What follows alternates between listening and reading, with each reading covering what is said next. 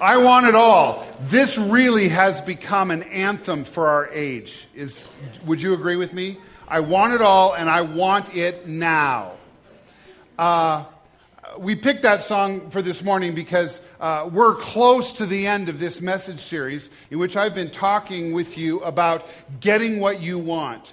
Many of us in our lives have sacrificed everything. We've sacrificed everything: family, marriages, children, a relationship with God, in order to grasp at the things that we want. And in the last several weeks, we've been talking about sex. We've talked about romance and money. Last week, we talked about what happens when we're trying to achieve success at the sacrifice of everything. And today, I want to talk with you about the pursuit of power. The pursuit of power in our lives. Or maybe a better word would even be control. How many of you would say you have ever known somebody that you would describe as a control freak? Raise your hand. You know somebody who's a control... How many of you would be honest enough to say, I am a control freak? All right, not as many. Many of us love to be in control. And I hope this morning that you will really stay with me as we talk about what happens when we become control freaks. And you might not even be aware of how subtle this can be, in which maintaining control is something that we pursue above all else. How many of you remember when you were in 4th or 5th grade, about that age, what you wanted to be when you grow up? Amy, what did you want to be when you grew up? I wanted to marry a Montana man and have a ranch with a canary and teach school. Wow. Amy said you probably couldn't hear her. In 4th grade, really? She said she wanted to marry a Montana man and live on a ranch with a canary and teach school. All right, somebody else wanted to be when you grew up. Yeah. Yes, please, Sue. I wanted to be an executive secretary and have my own office and desk. You wanted to be an executive secretary with your own office and desk. One more person. Yeah. Wanted to be a mom with 10 kids, and you have 4. All right. When I was in 4th grade, I can remember walking home from school, and I was really, really interested and intrigued with mailmen, the postal carriers, you know. And one of the things that I was really, really impressed with is whenever I would walk by, it seems like the mailman was always eating something, you know, and that really impressed me. So we had an assignment in 4th grade. Our teacher assigned us to write a little essay about what we wanted to be when we grew up, and we had to make a little construction paper model of whatever that occupation was. And I said, my mother still has it, I said I wanted to be a mailman when I grew up, and the reason in my essay was because then I can have lunch whenever I want to. I think my mother saved that because it's a kind of a window into what motivates me. Lunch always motivates me.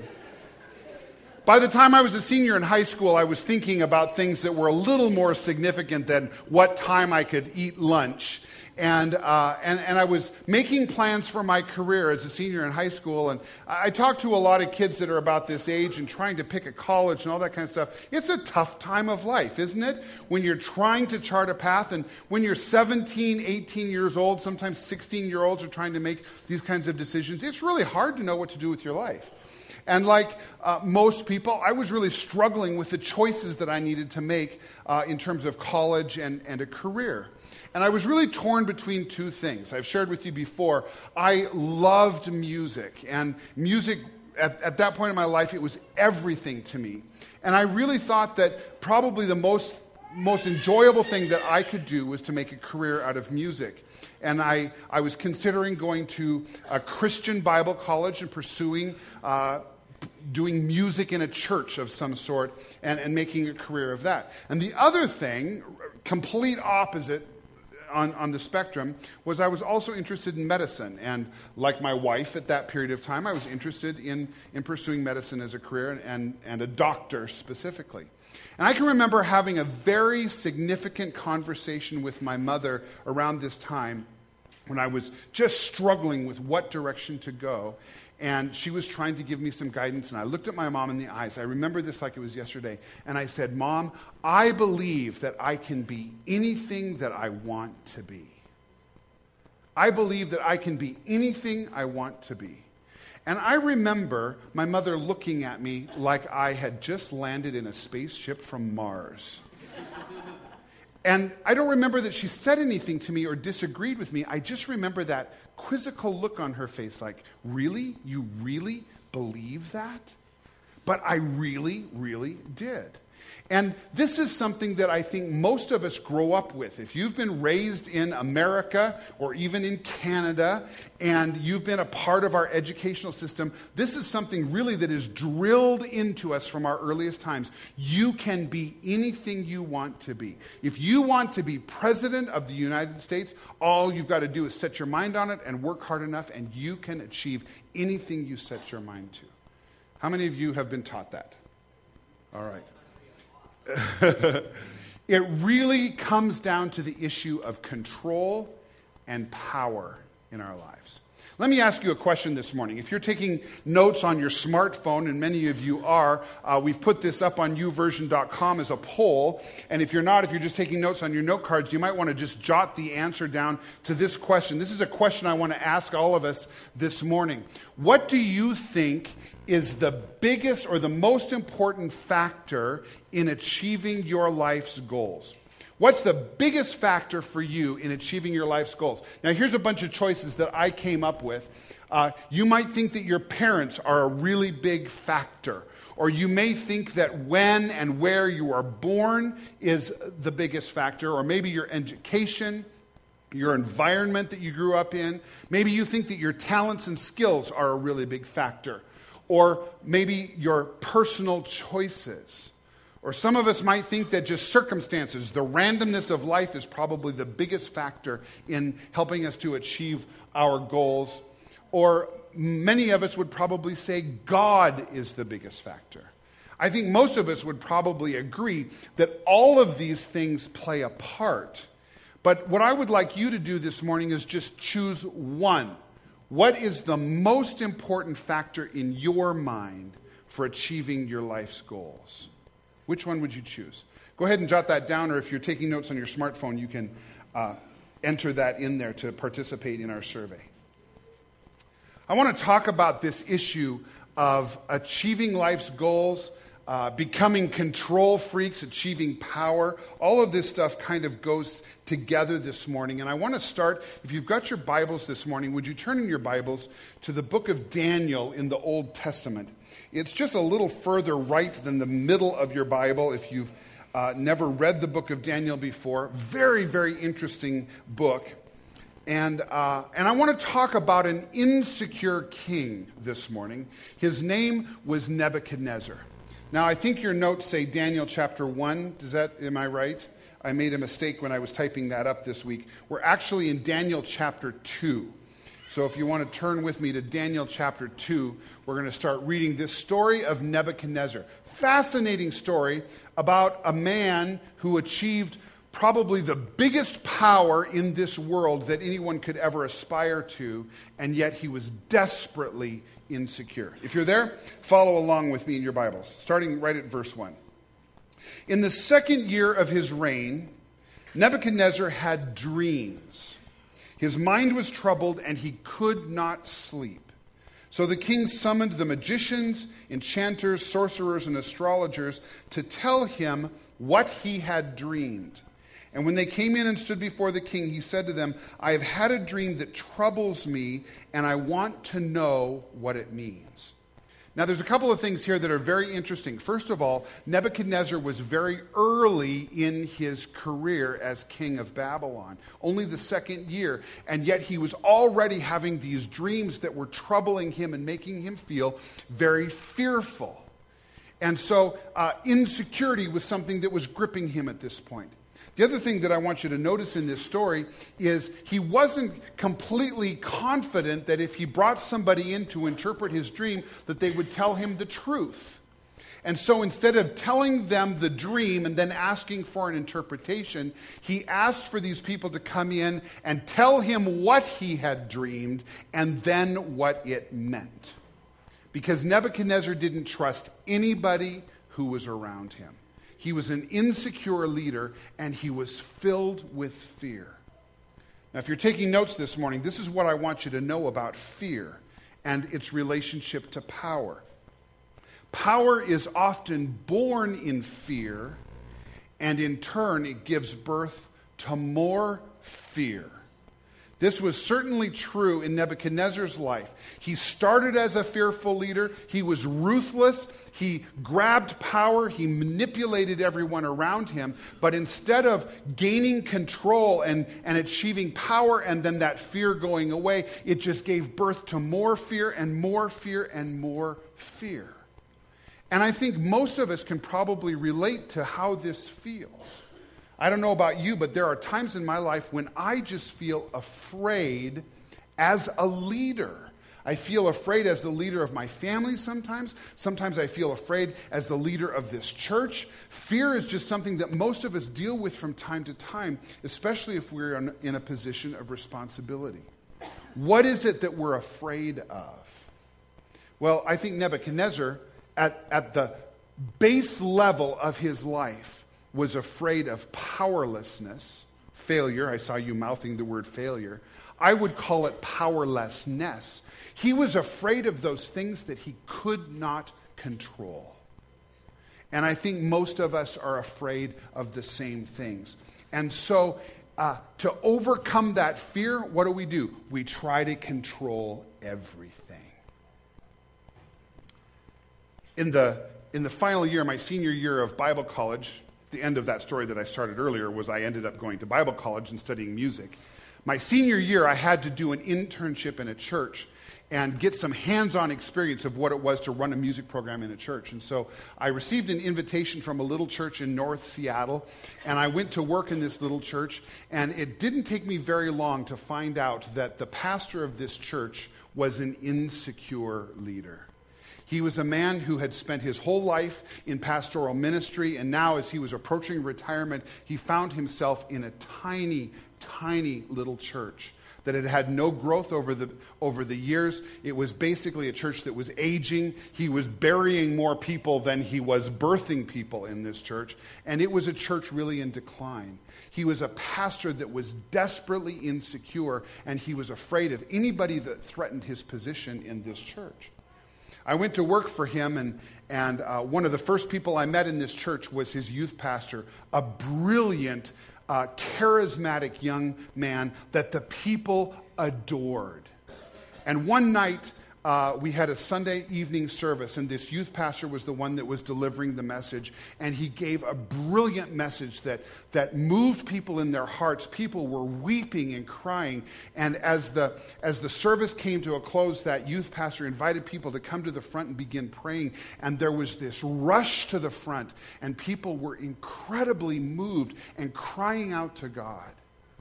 And the senior pastor, I watched him. He was furious that this young man had influenced the congregation to this point of emotion and this point of spiritual renewal.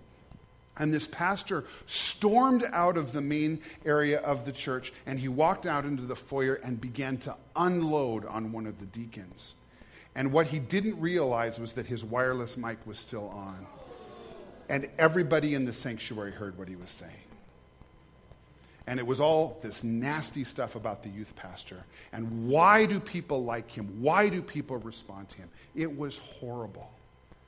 A few months later, after I'd finished my internship, I was looking for a job after I graduated from college. And this pastor came to me and offered me a full-time position in his church and wanted me to come work for him. And it didn't take me very long to know this was not a leader that I wanted to work for.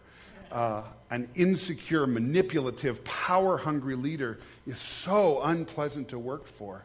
And so I declined his invitation. And when I met with him to say, no, I'm sorry, I'm going to choose another direction for my career, he looked me in the eye and he said, Russ, I want you to know I'm very powerful in the assemblies of God, and I can make or I can break your career, and you need to reconsider your decision.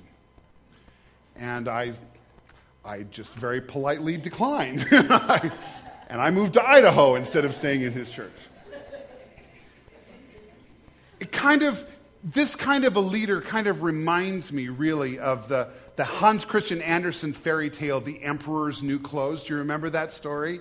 About this emperor who had been swindled. He was one of these people that was very insecure, and the swindlers had come in and told him they could make him some clothing that could only be seen by people who were very smart, very intelligent, and very capable in their jobs. And he was horrified to find out he couldn't see the cloth. But instead of saying, I can't see the cloth, he played the game and pretended that he was intelligent and didn't realize that he was being swindled. I found a new version of this story on YouTube this week, and I want you to take a look at this.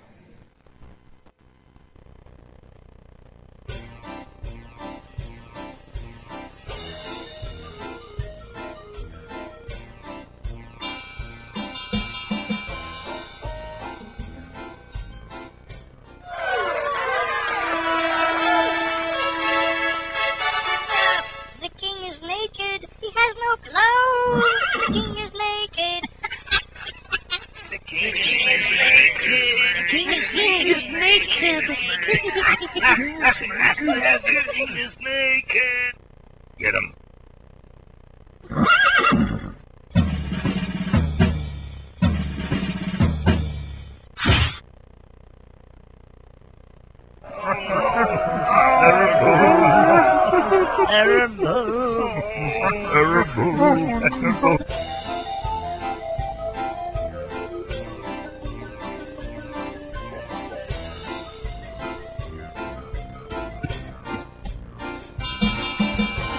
That is not the actual ending to the fairy tale, right? This is new.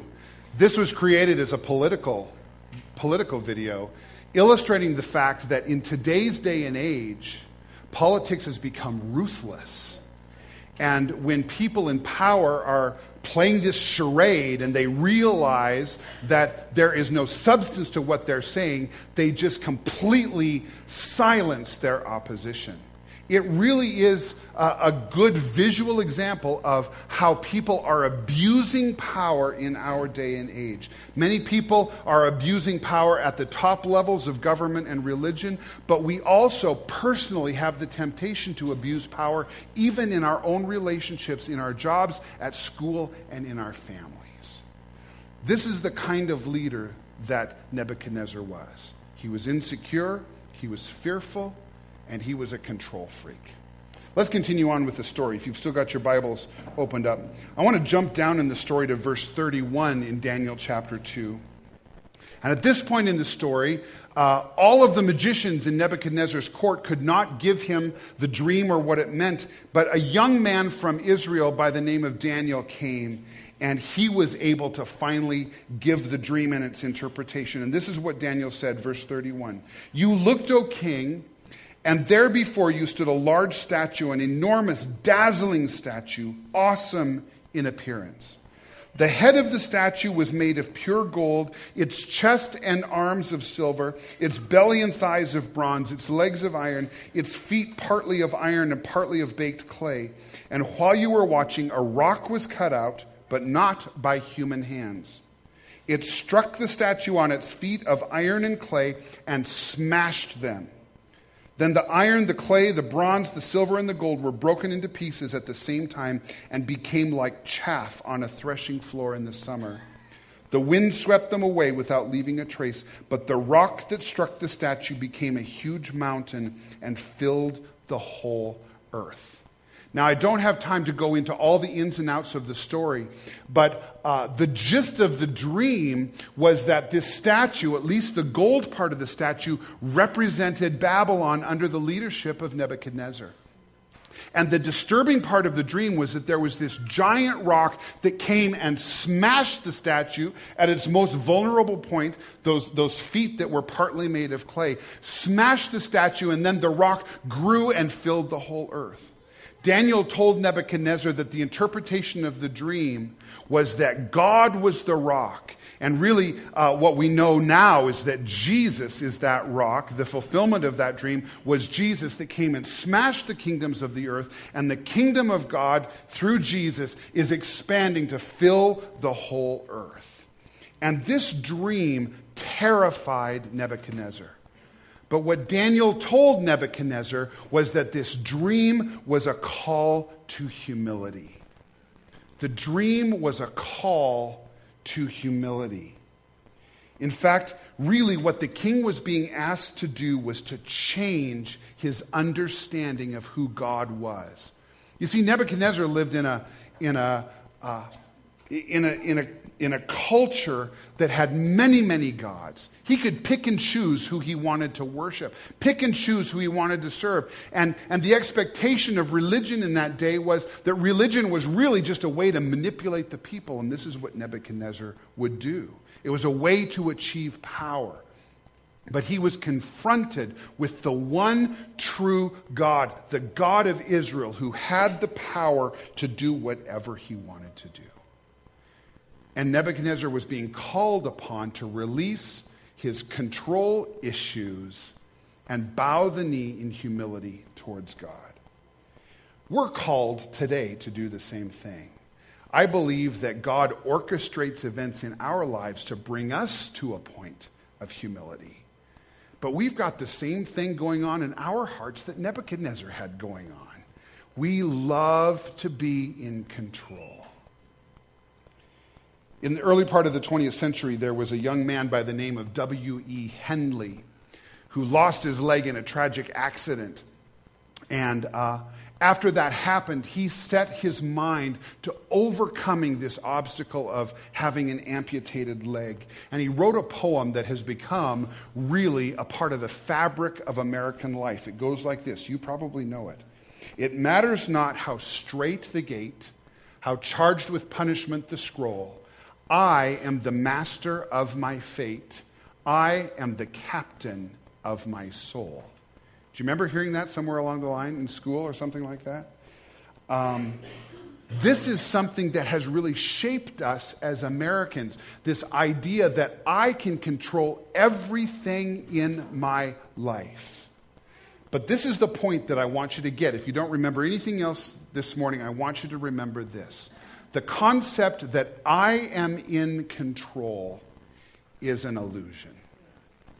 The concept that I am in control is an illusion.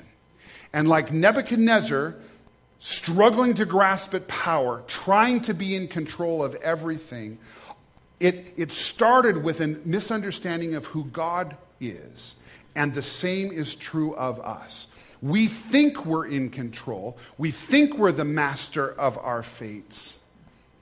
But if we do, it's because we don't really understand who God is. Let me unpack this for you just briefly.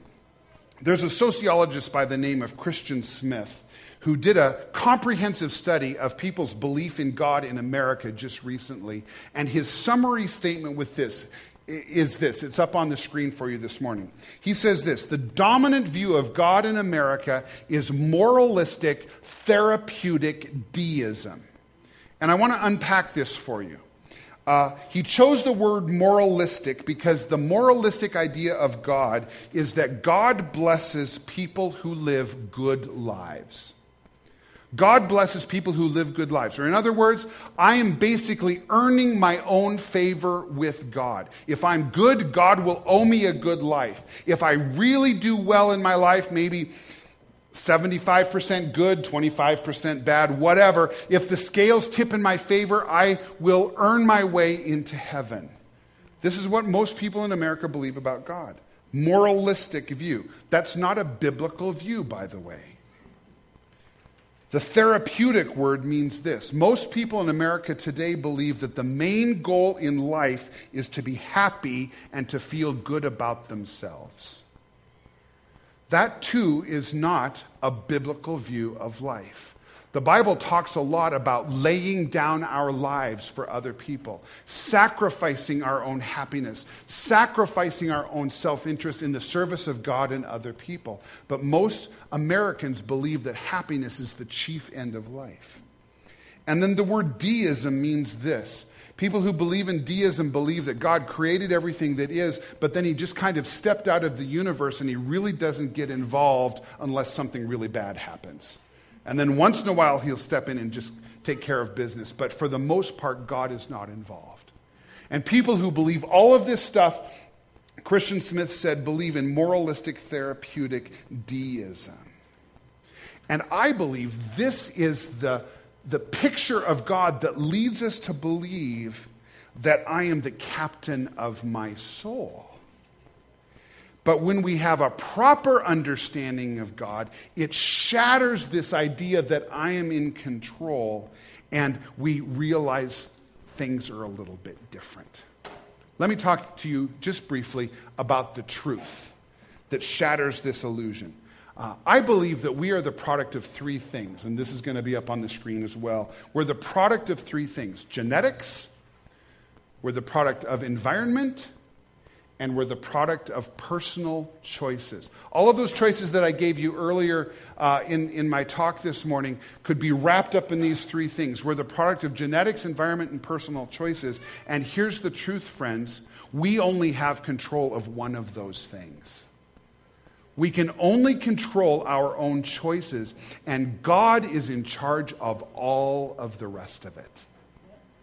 One of the studies that I read this week said that in reality, we can only control about 5% of what happens to us.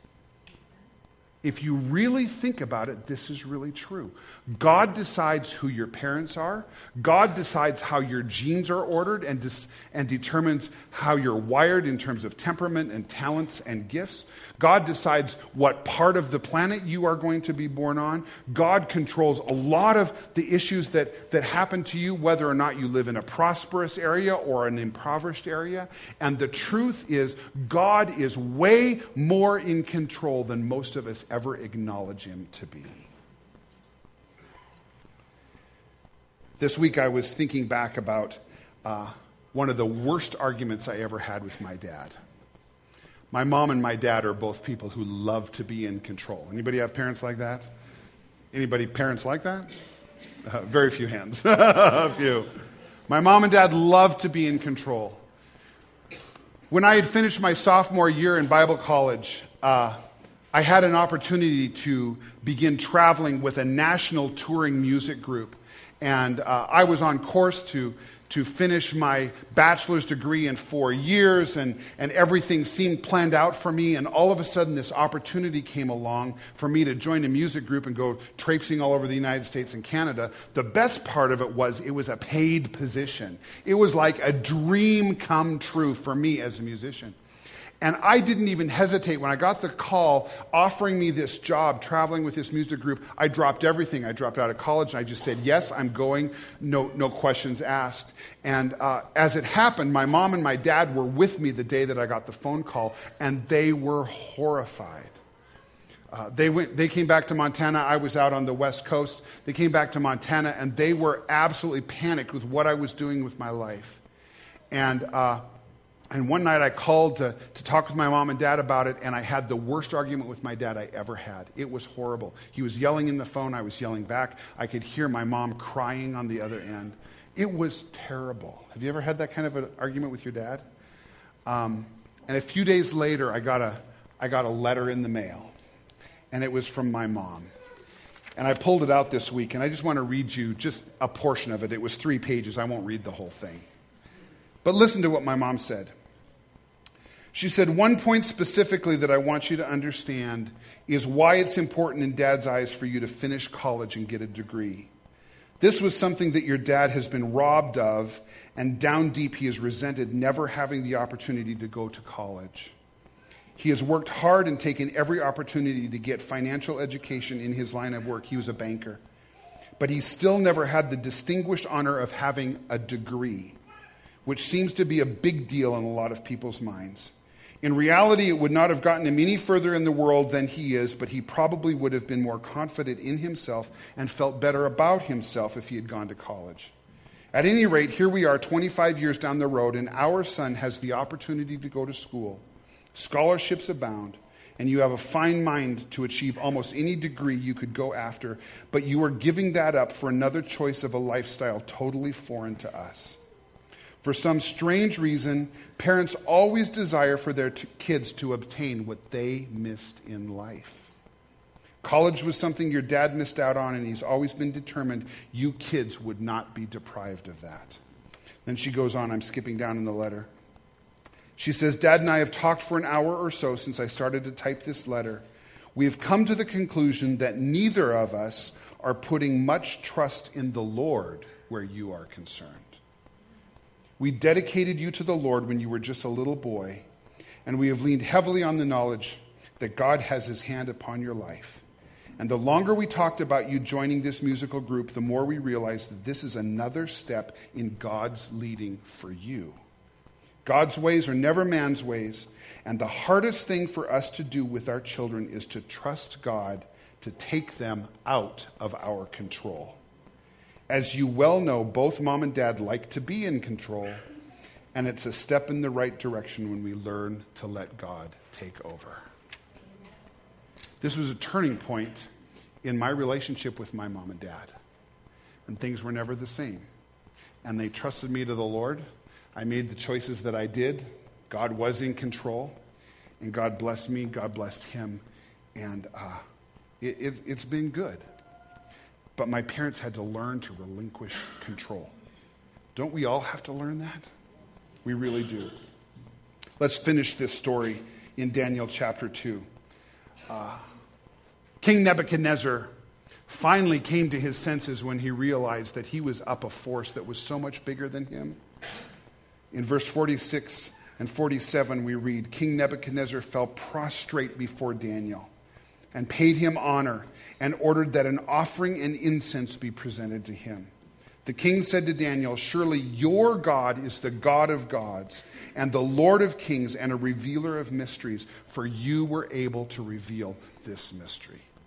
Nebuchadnezzar finally acknowledged that God is in control. Now, the sad part of the story is Nebuchadnezzar didn't stay there. And if you know anything about the book of Daniel, you know that he kind of flip-flopped and God kept trying to get his attention. And humility and pride just kind of came back and forth with Nebuchadnezzar. And it can be that way with us too from time to time. But one of the things that I love about being a Christian is that we have a great model to follow. And his name is Jesus. And he's the humble king. Nebuchadnezzar became the humbled king. Jesus is the humble king. Look at this verse from Philippians chapter 2 in the Message version. Jesus had equal status with God, but didn't think so much of himself that he had to cling to the advantages of that status no matter what. Not at all. When the time came, he set aside the privileges of deity and took on the status of a slave. He became human. And having become human, he stayed human. It was an incredibly humbling process. He didn't claim special privileges. Instead, he lived a selfless, obedient life and then died a selfless, obedient death. And the worst kind of death at that, a crucifixion. Author Tim Keller says that by giving up his power and serving, Jesus became the most influential man who ever lived. And here's something that isn't in your notes, but you might want to write down. There is a huge difference between influence and control. There's a huge difference between influence and control. And the temptation for us when we become fearful or when we feel powerless or we feel like circumstances are just spinning around us and we have no control, there's a temptation to try to control everything, to grasp it and control it and shape it and mold it into whatever we want it to be. But the model that Jesus gives to us is that when we lay down our lives, trust God, and serve the people around us, instead of power, we gain influence. And people who serve find themselves naturally in positions of leadership because everybody wants to follow a servant. It's just a principle of life. Servanthood leads to influence. But power and grasping at control generally leads to self-destruction. So what do we do with this morning? Let me give you 3 next steps. And I hope that this morning, if anything I've said has struck struck a nerve in your heart that you will choose to make some changes in your life in this area of being a control freak. Here's step number one. I want to encourage you this morning to choose humility instead of power. Choose humility instead of power. Instead of aspiring to positions and authority and control, instead of trying to make good impressions by being fake and wearing invisible clothes, instead of lording it over people and boasting about who you are, choose instead to just be humble. 1 Corinthians 4:7 says, "What do you have that God hasn't given you? And if everything you have is from God, why boast as though it weren't a gift?" Choose humility instead of power. And then number 2, choose influence instead of control. Lead through serving. Lay down your life for your family members, for your friends, for your spouse, for your boss, for your coworkers, for your underlings. Learn to serve, and you will find that you gain influence. And then finally this morning, I want to invite you to join me and so many others in this church family in following Jesus. Jesus is our supreme example of what it means to let go of control, to let go of power, and serve and influence. Jesus changed the world, and I believe, friends, that if we will follow him, if we will imitate his lifestyle, we can change the world as well. And it's an incredible life when we follow Jesus and we lay down our lives for other people. All right, let's stand together. Would you put your things aside?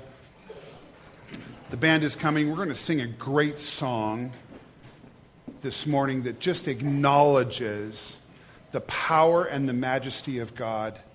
And then we're going to pray together. Would you sing this with everything that is within you?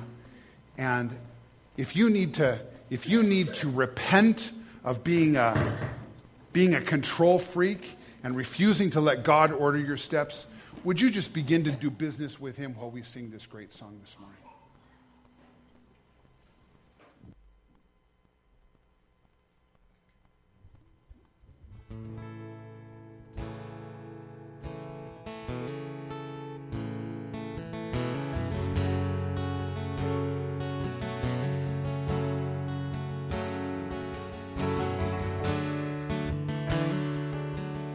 Sing the splendor of a king. The splendor of the king, clothed in majesty. Let all the earth rejoice. Let all the earth rejoice.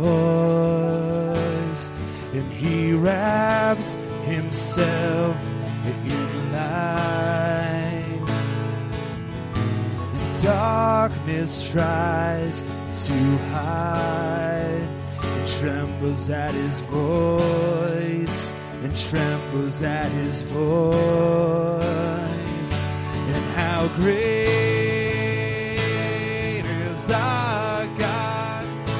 Sing with me, how great is our God? And all will see how great